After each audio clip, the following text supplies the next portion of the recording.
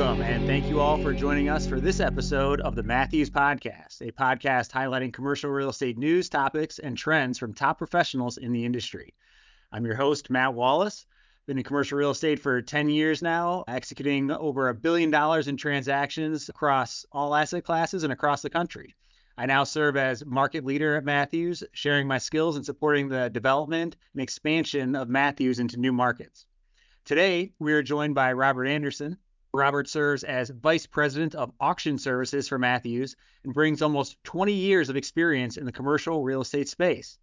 Leading the auction services line, Robert collaborates with Matthews agents and clients to identify auction opportunities within our active inventory and client roster. Regarded as one of the industry's top auction experts, Robert has actively been involved in over $5 billion in total asset sales. In this episode, we discuss the benefits of auction services in the current market and how to utilize auction platforms to get the best deal for your clients. So please welcome to the podcast, Robert Anderson. Well, thanks, Matt. I'm excited to be here and looking forward to it. Awesome. Well, let's dive right in. First, how did you get into commercial real estate in the first place? Tell us a little bit about yourself. Yeah, if you know my background, being from Southern California, going to USC, it's probably no surprise that I got into it. But my dad was a broker for 25 years, doing, leasing, sales, office, industrial. And so it was always kind of in my DNA. And then, growing up out west in Southern California, majority of my parents and family's friends and friends' fathers and mothers were in the real estate industry, whether it was ownership, finance or, property management and brokerage. So kind of just, was what was around here and, always had an interest into me because it took a blend of math and sales, just really be successful in it. What was your first product type? Where did you truly cut your teeth? Yeah, that's interesting story. I think I originally thought I was going to be on the finance side. I started out of college, graduated college in 2005. My first job was with a commercial lender that did the lending and servicing for life insurance companies. So the goal was to get in there, be an analyst, learn how to underwrite deals, then move on to, either, finance originator or onto the principal side. And so it was, underwriting deals, but it got pretty sleepy very quickly based on the timing I had jumped in there. Well, the investment sales world's a little bit spicier. So how did you cross over into investment sales and where were you positioned when auctions started to become the behemoth that they are? When I was positioned nowhere near auctions when I actually got into it. It's I guess it goes back to finance. So, obviously 2006, 2007, 8, great financial crisis comes along, credit markets freeze. As an analyst, I'm only as busy as those individuals I work with. And although, the top producers were still producing, there wasn't the, surplus of volume to underwrite deals. So, had to learn to pivot and moved into the fundraising side of things, where I was fundraising for 1031 products, which now people might be familiar with DST products. It's the newer evolution of it, and then non-traded REITs as well. Ultimately ending up in North Carolina, where I was raising money at about $4,000 dollar increments, and being across country somewhere I didn't know. I kind of thought enough's enough. It's 2010, 11. The CMBS market's going to come roaring back at some point. And, I want to be in the early stages of that. So I started, talking to the banks, as they were getting ramped up. And, I guess it goes to show just networks are, very powerful. I ran into a friend while I was out in some interviews in New York who was working for a company called auction.com. And they had just facilitated about a $750 billion auction with a large special servicer in Las Vegas in the fall of 2011. He was trying to explain to me like, hey man, this is going to be so cool. He's showing his iPad and trying to bid. And I'm like, I don't know, man, auctions and real estate, not really a hot product, but it was intriguing because it put a blend of technology, innovation, as well as, there was a surplus of distressed real estate about ready to be unlocked. And, the auctions were well positioned to take advantage of that. Very rarely do we see, really massive disruptors to the status quo. And it seems like, being in that position 10 years ago, you were really at the forefront of it. So, How have you seen the auction service line and really the evolution of the industry specific to auctions since the auction.com days? Yeah, no, so it's evolved a couple, right? In the early days, LoopNet, we think back now that LoopNet and even Acrexy are, just part of the game. In 2011, 12, selling online was still new to a lot of people. And whether it was being a deal on auction or just getting it up on LoopNet, it wasn't, embedded into the sales process. So early on, not only were we educating the banks and, different sellers that, we need to auction this real estate because it's going to create a competitive bidding environment. You're going to have a seamless transaction from a, execution standpoint. But it's started with the broadening the distribution, right? Getting more eyes on your asset. And that started with getting online. So it was a two-pronged approach there. So that was the early days. And then, we moved into trying to get brokers comfortable with bringing deals online. And, I think if you look at where we are today and just, me over here at Matthews, we've now got Matthews and other brokerage companies that have auction specific teams and disciplines for this. And I think that shows firsthand just the evolution that a community or brokers that were hesitant 10 years ago, now it's, they're looking at how can we capitalize and be prepared to offer a service line that is here to stay. Yeah, I mean, when obviously auctions have always been around, right? It's really bringing them online and opening them up to the wider audience, right? When I think auction, I think a sheriff's sale and, some bottom feeders that are local getting it for pennies on the dollar, and it seems that was where the online started, but where has that gone now? Like, is it purely for distressed assets? No, yeah, I mean, I think that the auction's always going to be distressed in real estate, but it's sometimes, someone's distress could be in someone else's treasure. And, I think if you look at the distress side of things, a lot of the distress, and especially today, if you look at all the media, all these notes that are potentially coming due, the assets themselves, and especially in the multifamily space, they may not be distressed, but the way that they were acquired or the lending that was put on them essentially is now making them distressed. And what I mean by that is they might have underwritten too aggressive rent growth. And it's not that like occupancy's dried up. The occupancy stayed consistent, but the rents have maybe only increased 2% as opposed to 6%.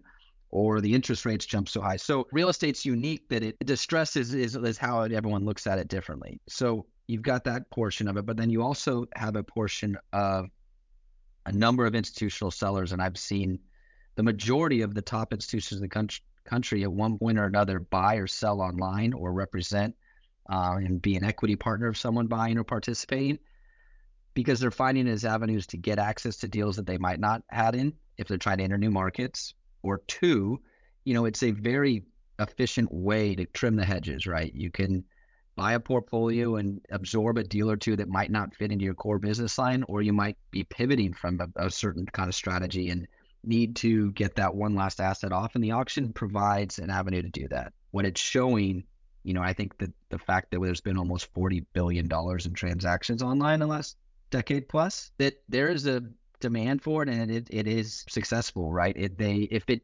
wasn't able to get market or close to or perceived market pricing, it wouldn't be successful and it wouldn't be growing at the rate it has. My bet is if you look back and you obviously transaction volumes as a whole, they're down significantly. But if you look at 2023 and look at the transaction volumes up on auction, online auction sales, you're probably going to be up 30 to 40%. That's wild to think about, and that is an excellent point on distress. Whether the difference between fundamental distress and maybe financial distress, and given how overheated the market has been for the last couple of years, we're certainly going to see who's been swimming without their clothes here as we continue to fight through this recession here. All right, so diving into maybe the specifics of the auction product, what are the biggest benefits for buyers and sellers using auction services? Yeah, great question. So we'll start with what the benefits to the buyers are. I think I touched on one of it is allowing the opportunity for a buyer to enter new markets, enter new product types in a competitive way. Meaning, you probably have a lot of regional, or in today's market, right? I think, Matt, you remember in the financial crisis, you probably had a bunch of friends that ended up starting their own shops, right? Yep. So Yep. in the traditional sense before kind of auctions, it'd be hard for someone who only had focused on assets in, say, Orange County, California, one product type, to really get in there and expand into Phoenix and be taken with credibility and seriousness, because they didn't have any experience there. What the auction provides is, your capital as good as anyone as the capital next to you. So if you can prove that you can close and register to bid, you have a fair shot at that asset, as well as the auction actually makes it a very fair process. And what I mean by that is you've got the ability to compete with the largest group. You can compete with Blackstone, fair and square in an auction. And there's no steering or, direction that can be given or favoritism to a specific buyer. A real life example was the early days of auction.com. There was this story that was always going around from that first sale in Las Vegas, that there was a larger asset and the winning bidder it will appear to be some random person. That random person showed almost $40 million cash because they, provided all the linen to the majority of the hotels. This is what the rumor was going around. And that individual beat out Goldman Sachs. And I think it was Goldman Sachs. It could be another one, but let's just say Goldman or someone like one of their peers. Okay. They picked up the phone afterwards and called the broker, said, "Hey, I'll pay what that guy paid." And without the auction, that probably could have happened, right? But the way the auction is set up is that everyone has a fair shot, and so that provided this individual an opportunity to buy an asset they wanted to and could afford. So it's the great equalizer. This is the true democratization of real estate here. So not just for the biggest guys anymore. Now this is, you're the voice of the little guy. Yeah, I think we used the word democratization a lot in the early days of how we were, trying to give everyone a fair shot on that front. That's great. So, but obviously, in this environment, transactions volume is down. The auction market continues to grow, but, on the traditional side, we're still seeing a very wide gap in, pricing, seller expectations and buyer expectations based on how quickly rates have moved. Are we seeing that same type of gap and trouble in the auction business? Yes, I mean, it's not like the auctions are sheltered from that gap. The difference is, I think, through the process, it being so transparent. And what I mean by that is, where bidders are coming in at, you're essentially allowing the sellers more opportunity to come down and accept that number. And it's a lot different, right? You got to look at how things are presented. Traditionally, you've got a deal listed and you go to a seller and say, "Hey, here's an offer." They say it's all cash, but they want 30 days. They're not going to go, waive contingencies for, say, 30. It's a longer process, and it's sent through an LOI. They still have to negotiate a purchase agreement. It's a lot different in the auction, right? In the auction, you're saying, here is an individual who's been vetted, who's shown proof of funds, who's agreed to the terms. And what I mean by the terms are, in terms of very board, is that you're agreeing to go sign a contract that afternoon, go hard 10% in 24 hours, and close escrow 30 days later, no ifs, ands, or buts. And that purchase agreement has already been loaded and available for access. All their due diligence is done up front. So it's a lot different when you're asking someone to take a lower number, when it's, sitting there like a, Christmas present under the tree, ready for them to unwrap, versus, I still got to go to Target. I got to go buy the present. I got to go wrap it. And then I got to hide it for a month until my kids go to sleep the night before Christmas. Great analogy. So, yeah, I mean, I think so you're still seeing it, but it's just it's just a different manner of presenting it. And it's allowing the sellers to come to the realization that this is our best shot. And I think right now what you're seeing is more sellers coming to the understanding. And I think they have this understanding traditionally that things might not be jumping back, quickly, right? And so it might be, their best opportunity to take what's in hand today. Yeah, surety and speed of execution, always crucial, and auctions solve for those very well. So how do you, as a broker, advising your clients, decide whether a property is a good candidate to go to the auction platform? Yeah, that's a great question. I mean, I think I like to say every asset type is a good candidate. It all depends on like the circumstances and kind of the pricing expectations. And what I mean by that is, first and foremost is, can there be demand for the product? Auctions work best when you've got a very, robust buyer pool. so that they can competitively beat up. Just think about your high school charity auction, right?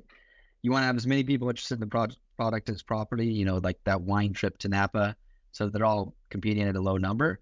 But if it's, something that's way outside everyone's price range and, you're really only one person, it's not as fun to watch and it's not as entertaining for those on the sidelines and it's not as engaging. So, the online auctions are the same way. I'm sure that individuals listening to this that participate in eBay definitely have seen themselves get drawn in at times Yeah. based on bidding. And so it's really just understanding the asset itself, the motivation of the seller. So what's really been different from me moving over on the brokerage sides to Matthews from what I was doing historically on the auction front is I'm on the team, meaning, when I was calling in from, you named the platform, jersey I was wearing, I was still working for the platform, working with the broker and then their client. Right here, I'm working with Matthew's agents and our client. And so, we're on this together and our job is to basically provide the best avenue for execution for our client. And it may not be auction, but we can talk about it. And that's the thing that I think I'd like to, get across the most to the agents is, it's always worth a conversation. And I'm going to be the first one to tell you that it's not a good fit because there's going to be times that it is, and we're here to use it as a tool in the disposition process, not as a must. So how do you find that nuance to get, when we're pricing a deal to get the most eyes on it so that we can create that excitement so we can get everyone involved and, what's the secret sauce? Yeah, I mean, so one is monitoring the three auction platforms. So because I've run over 1,000 auction day calls, and for those who don't aren't familiar with auction, there it becomes an online auctioneer that essentially is running the buyer, the seller, the brokers all together to kind of help bidding strategy, right? So I had sit in a unique position where I can watch bidding from the outside and I can understand what deals are robust with activity, not, and kind of where they might be falling short on pricing. So in turn, what that provides me is the opportunity to understand what asset types or price points are doing well on specific platforms and help, guide our clients from that side. Secondly, what we're tracking internally that I don't believe anyone else is doing is we are actually monitoring every auction deal that we are running, regardless of the platform, and we're continuing to analyze the data. And the reason is we've always said that on the auction front, it's always been best the brokers bring two, the platform bring 3 to 4. And what I mean by that, brokers bring 2 of their buyers, the platforms bring 3 to 4 buyers. Let them all compete on that level of playing field that we talked about earlier, and those are the best results. And we're showing in the data that by utilizing Matthews, you are actually exercising an untapped buyer pool within the auction space. What do I mean by that? Is we are continuing to trend that less than 1.5% of the unique leads that access the auction, whether it's on 10x, Crexy, Real Insight, our third party services, or Matthews, there's less than 1.5% crossover. So if Matthews is bringing 40% of those leads, and in some cases 70% if we're using our third party marketing avenues, and you're adding less than 1%, it's showing right there that the auction is adding value by bringing eyes that weren't there before. And that's what, we're actually using to help guide in direction when opportunities arise. So you've got the most access to the most information, and that's what the clients need to make the best business decision. That's what it sounds like to me. You got the inside track on the info. Correct. Yeah. I mean, if you fast forward, 6 to 12 months, what we want to be able to tell you is that platform A is very good at retail in the Southeast between 2 and 5 million. But platform C is good at retail in the Midwest. And we, will essentially be able to, have the data to support that, as well as, tapping into different buyer pools, right? So right now it's 1.5% crossover. But if we continue to forge on the path that we are forging, that crossover should and will, improve or increase, right? As we're converting more of our buyer database into the auction sphere. But what we're also seeing is that each platform is different. And that's was always a far off thesis I had, but until I came here and had the opportunity to understand it, you know, it is pretty wild that 10x, Crexi, and Real Insight do not have a significantly overlapping buyer database. And by significantly overlapping, I'm talking like less than 5%. That's crazy. That doesn't like, I feel if you were an investor and utilizing auction platforms, you'd be across all. Like, what's the major differences that you think would influence that decision across the platform? Yeah, it's early on. I don't want to give too much. I think because I think two things go into it. One, a lot of brokers seem to gravitate to one platform and stick to that one platform, right? So just like I said, that our overlap as we keep forging away should increase. But well, our goal here is to have access to each platform at all times so that we can continue to figure out which platform is the best for specific assets. Mm. Two, you know, I think they all approach differently, right? If you look at 10x, they're set in auction and only auction. Crexi is a listing and it's all under one umbrella. So they essentially might be doing more trying to convert traditional buyers into auction buyers. And then two, the brokers, right? One of the reasons I came to Matthews is the top-down buy-in that there is a different discipline and a way to approach auction disposition. And what I mean by that is you still got to do the work and you still got to pick up the phone. You still got to access your database and send the emails out. It's just, you got to do it to move towards the auction as if you're a buy-in. So, we've done little things to change from our website to our marketing to help drive a buyer experience so that they can go to the auction site seamlessly and they're not confused. And I just don't think brokers, and the majority of brokers are not accessing their database when they get and sign to an auction. And the reason behind that, and I'm to blame for this too, and a lot of my old colleagues, is 7 years ago when we were trying to recruit private clients, the pitch was, hey, Mr. and Mrs. Broker, we are happy to take your deal on. If we approve your reserve, we'll do all the work, right? And it's kind of, I think, been ingrained in a lot of them, but there's a handful of brokers out there. There's like 40 probably that have taken auctions seriously and have built a very successful business around it because they have recognized that the majority of their peers are not. Yeah, I mean, it's when I look at the possibility for the growth of auction in taking more and more share of investment sales, I mean, it's mind-boggling. The opportunity is insane, and it's one of the biggest opportunities out there for both buyers, sellers of real estate, as well as brokers in the field. So if we transition a little bit over to that, do you have any advice for people as they start to dip their toe into the auction field, whether it's a buyer, seller, or broker looking to get into the business? Yeah, I mean, I think first and foremost, it's like, don't approach it much differently than you would approach your other things. It all goes back to the fundamentals of doing the work. It's not going to be a shortcut to anything. From a brokerage listing side, it is just as much work, probably a little more work than you would do on a traditional listing because of the condensed time period. But you can't think that signing up with more technology and a wider marketing net is going to make your job easier.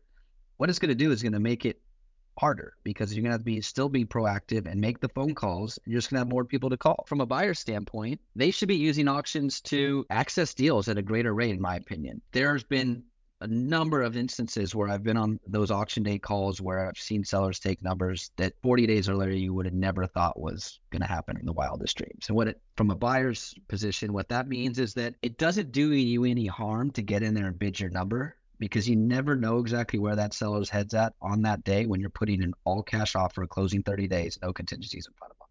It's different than throwing in a lowball LOI offer. It is just no comparison. And so if you're well capitalized, looking to efficiently pick up deals or enter new markets, they should be looking to auctions first because there's no cost to participate. And if you don't win, you don't win, right? You're the only one choosing what you're going to pay. No one's going to push you to a number. It's only you. It's you and your number. I love it. I love it. And yeah, I just where I see auction going, as in the market as a whole and within Matthews, and just incredibly excited for the next, 5 and 10 years and where it takes us. So, Robert, thank you for joining us today. This has been incredibly insightful. Very much appreciate you taking the time to help educate us on the auction platform. And for all of those listening, thank you for joining in, and take care and be sure to tune in next time. Thank you. Thanks, Matt.